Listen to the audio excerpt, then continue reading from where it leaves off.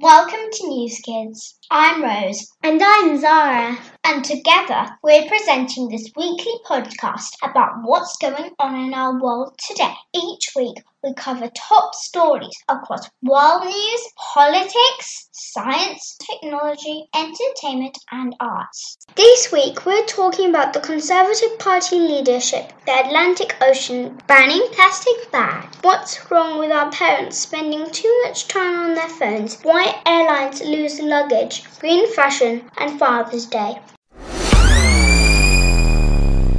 Hi, it's Rose here. The contest for the leadership of the Conservative Party in the UK is nearly over. The final two candidates now chosen. Since Theresa May, the UK Prime Minister and leader of the ruling Conservative Party, announced her plans to resign, there has been a long process to decide the new Conservative Party leader, who will then become the new Prime Minister. Being Prime Minister sounds like a fantastic job. I would love to be Prime Minister one day. But it does sound like a lot of work. 10 candidates started off in the race to be leader, and there are different stages of voting when the members of Parliament in the Conservative Party all vote on those in the running, and only those with the most votes get to go through to the next round. Mark Harper, Andrea Leadsom and Esther McVeigh were eliminated in the first round after failing to get the necessary 17 votes. Matt Hancock, who won 20 votes, later withdrew for the contest, saying he would support Boris Johnson instead. Dominic Raab was eliminated in round 2 after falling 3 votes short of the 33 he needed to get through. International Development Secretary Rory Stewart was knocked out of the contest on Wednesday evening after he secured the backing of just 27 Tory MPs. On Thursday, 4 candidates were still in the running: Boris Johnson, Michael Gove, Jeremy Hunt and Sajid Javid. The remaining field of 4 candidates were reduced down to 3 in a secret vote, and then there was a further vote to select the final 2, Boris Johnson and Jeremy Hunt. Boris Johnson has won the most votes in all 3 ballots of MPs so far. One of the 2 will be elected leader by the Conservative Party members over the next few weeks, with the results expected to be announced in mid-July. As the contest goes on, candidates are continuing to talk about their beliefs and policies and the things they would do if they were to be chosen for Prime Minister. A lot of what they are talking about is to do with Brexit, as members of Parliament want to know how a new Prime Minister will approach Brexit and the issue of whether Britain should leave the EU without a deal. I'm looking forward to finding out who will be our new Prime Minister.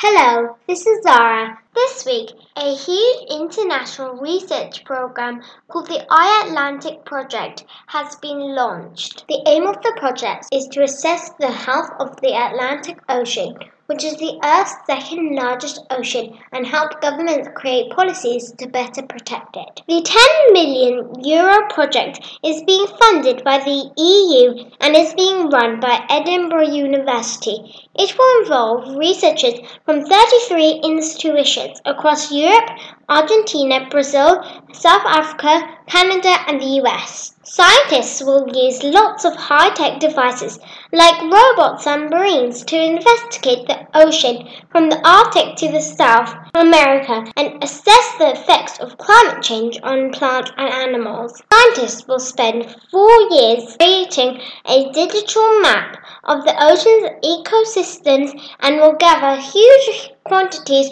of data during 32 research expeditions. The project will provide key insights into the effects that climate change is having on the Atlantic and will help scientists to identify the main things that lead to ecosystem change and decide which areas of the ocean are most at risk. Professor Roberts of Edinburgh University said that the Atlantic, like a lot of oceans in the world, is being deoxygenated because of climate change. The team carrying out the project will be looking at how the physics of the ocean is changing and try and understand how ecosystems are changing and where there will be a real problem in the future. If the team can identify those areas, then they can work with the government to back off the pressure.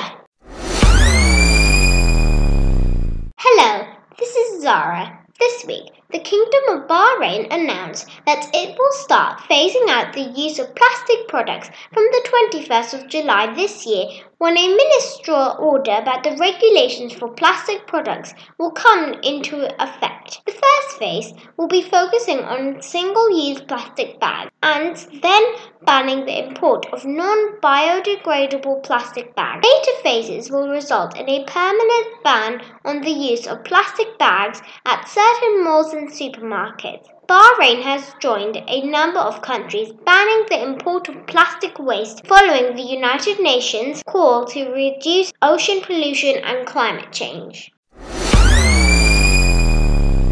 Here's Nasaba talking about why parents are spending too much time on their phones. Fascinating, enjoyable, and addictive. These are 3 words to describe our mobile phones. We always hear about teenagers spending too much time on their phones. But it seems that parents are now just as guilty of being absorbed in their phones, tablets, or even laptops, whilst at home or when out with their family. Consequently, this is having a detrimental effect on family life. Rachel Dickinson, president of the Association of Directors of Children's Services, said that as a result of parents spending too much time on their smartphones, it was making families less resilient and not able to cope when difficulties arise. As teenagers face increasing levels of social media, peer pressures, and general challenges of growing up, Miss Dickinson said that it was very important that children and teenagers talk about the things were troubling them, and going for a walk each weekend with their parents could be enough to give them that opportunity. Another important communication time is family meal times. These family meal times are losing their traditional place as a regular opportunity for parents to talk with their children. One survey last year found that 57% of families don't eat together regularly, and of those that did, 34% eat on the sofa in front of the television. Research in Canada has found that children who eat regular meals with their families enjoy better long-term mental and physical health.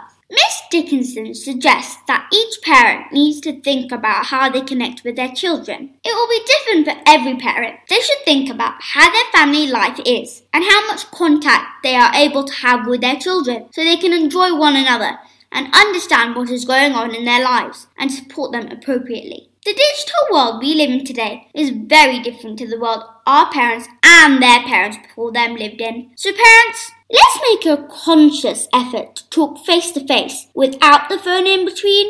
It might be once a day or even once a week. After all, it's not about quantity of time, but the quality. This is Nasaba reporting for NewzKidz.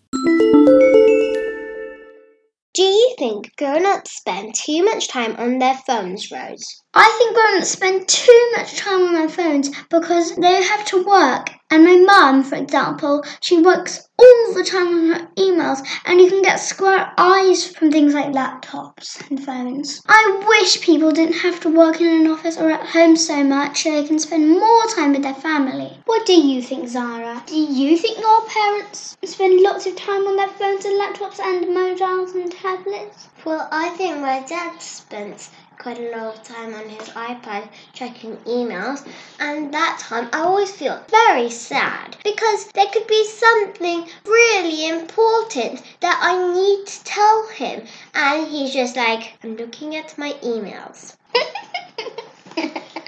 I'd much prefer if my dad stayed in his office and actually finished his work instead of going back home to see my sister and I, and he's just checking his emails. Because then when he has finally finished his work, he can come home, relax, and finally spend some time with me. I'd rather my dad come home early, but just have a tiny bit of work, not like hundreds and heaps of works and papers to finish. Just like finish most of his work in the office and then take tiny bits of work out that he can do in like a few minutes. Do you think it's important for families to eat meals together? I think it is quite important that families eat together, because if it's just your mum, your sister and yourself eating together, and there's one problem that your mum can't solve or your sister, and you really need your dad but he's out at work, you'll never be able to solve that problem. What's your favourite thing to do as a family, Rose?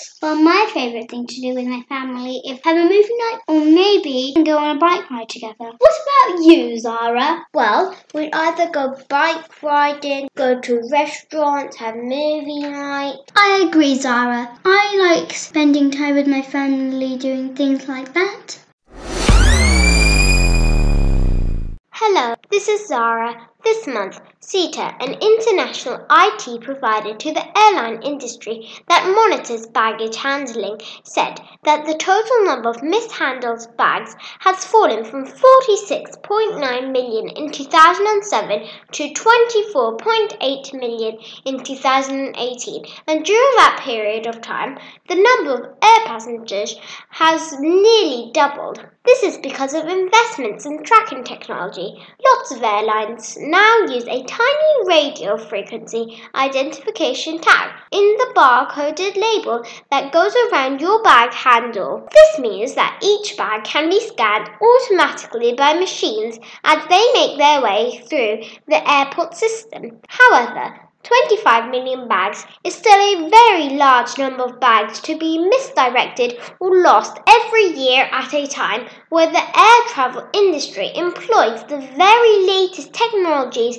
in its aeroplanes and air traffic control systems. CETA said that nearly half of all bags go missing because of problems with flight transfers. So if you are not getting a direct flight to your destination and your flight is delayed, then your bag just won't make it to your flight on time, even if you do. A lot of bags also apparently go missing because passengers pick up the wrong bag at the luggage carousel. Europe has the worst baggage handling performance according to CETA compared to Asia and North America. So, what happens to baggage that is lost or stolen rather than just misdirected? Well, any lost luggage is kept in airport lost luggage departments before being destroyed or sent to an auction house to be sold. Last year, the International Air Transport Association brought in a new regulation called Resolution 753 to try and make airports take better care of passenger luggage. Bags now have to be checked as present at certain points along the journey, for example, when they are loaded onto the plane and when they enter the transfer system at airports. IATA has also voted to support the introduction of RFID tags across the industry. Delta Airlines is experimenting with machine learning to spot lost luggage patterns and identify which destinations or bag types are more problematic than others. It's really important for the airline industry and us that the number of missing bags is reduced. Trying to locate mislaid bags and then transporting them to upset passengers takes time and money for airlines.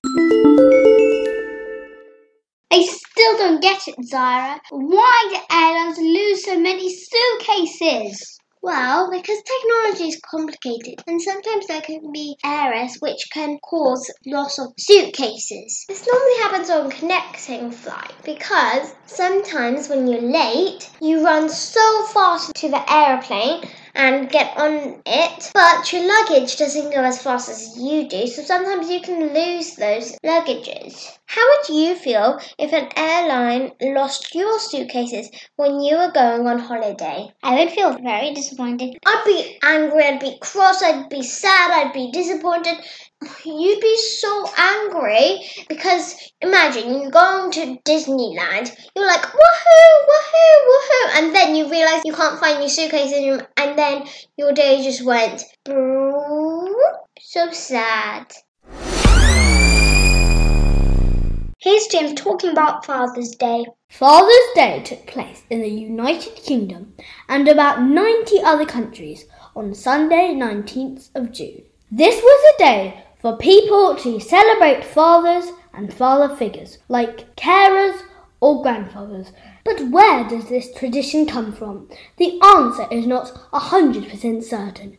A day for the celebration of fatherhood is known to date back to at least 1508 in Catholic Europe. Known as St. Joseph's Day, March 19th was the original Father's Day date, and it still is celebrated on that date in some countries, including Spain.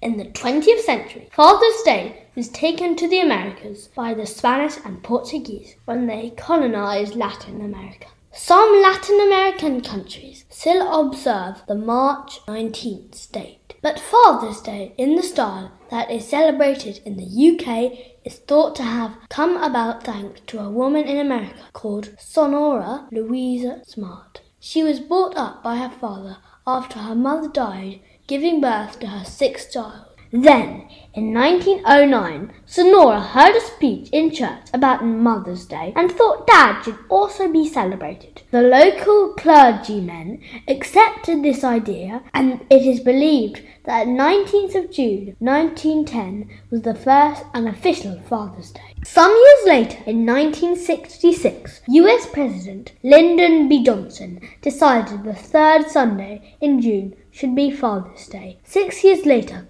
President Richard Nixon signed it into law.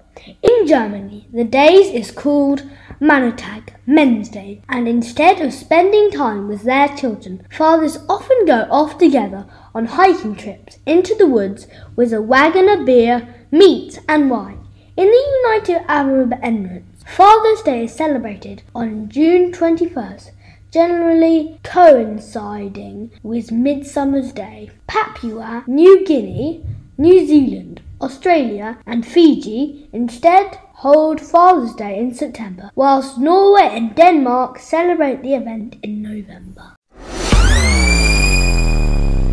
Here's Isabella talking about green fashion. This week, people who care about the environment turn their attention to fashion industry. Members of Parliament in the UK have told the government that they must do more to reduce the huge number of unwanted old clothes that get thrown away every year. They are also cross that people who make our clothes often have to work in bad conditions, and sometimes they are not paid a fair amount of money for their work. Why are unwanted clothes a problem? Some people recycle their old clothes so the fabric can be used for other things. This is good because it helps to reduce waste and look after our planet. But too often, instead of being recycled, old clothes are dumped in big holes in the ground called landfill. This is bad for the environment. As much as 300,000 tonnes of clothes are either burned or dumped in landfill every year. What else needs to change? According to the members of Parliament, clothing companies are being allowed to pollute the environment because they produce too much waste when the clothes are being made. This waste includes gases that are harmful in the air, and also clothing factories are using too much water, which is very precious. So what needs to happen? The MPs have given the government a list of 18 things they need to do to make the fashion industry cleaner. These recommendations include charging clothing companies 1p for every item they make, banning companies from dumping clothes in the ground instead of reusing or recycling them, giving the companies targets for producing less waste from their factories. So what can we do to help? We can buy more clothes from charity shops and second-hand shops instead of buying new clothes all the time. We can also choose clothes made from natural materials like cotton instead of clothes with nylon and polyester, which contain tiny plastic fibres. These fibres end up in our oceans after the clothes are all washed. We can also mend our clothes when they get holes in and keep them for longer instead of throwing them away when we are bored with them. That's all for this week. I really hope you enjoyed our show. Let me know what you think about our news stories. Goodbye from the NewzKidz.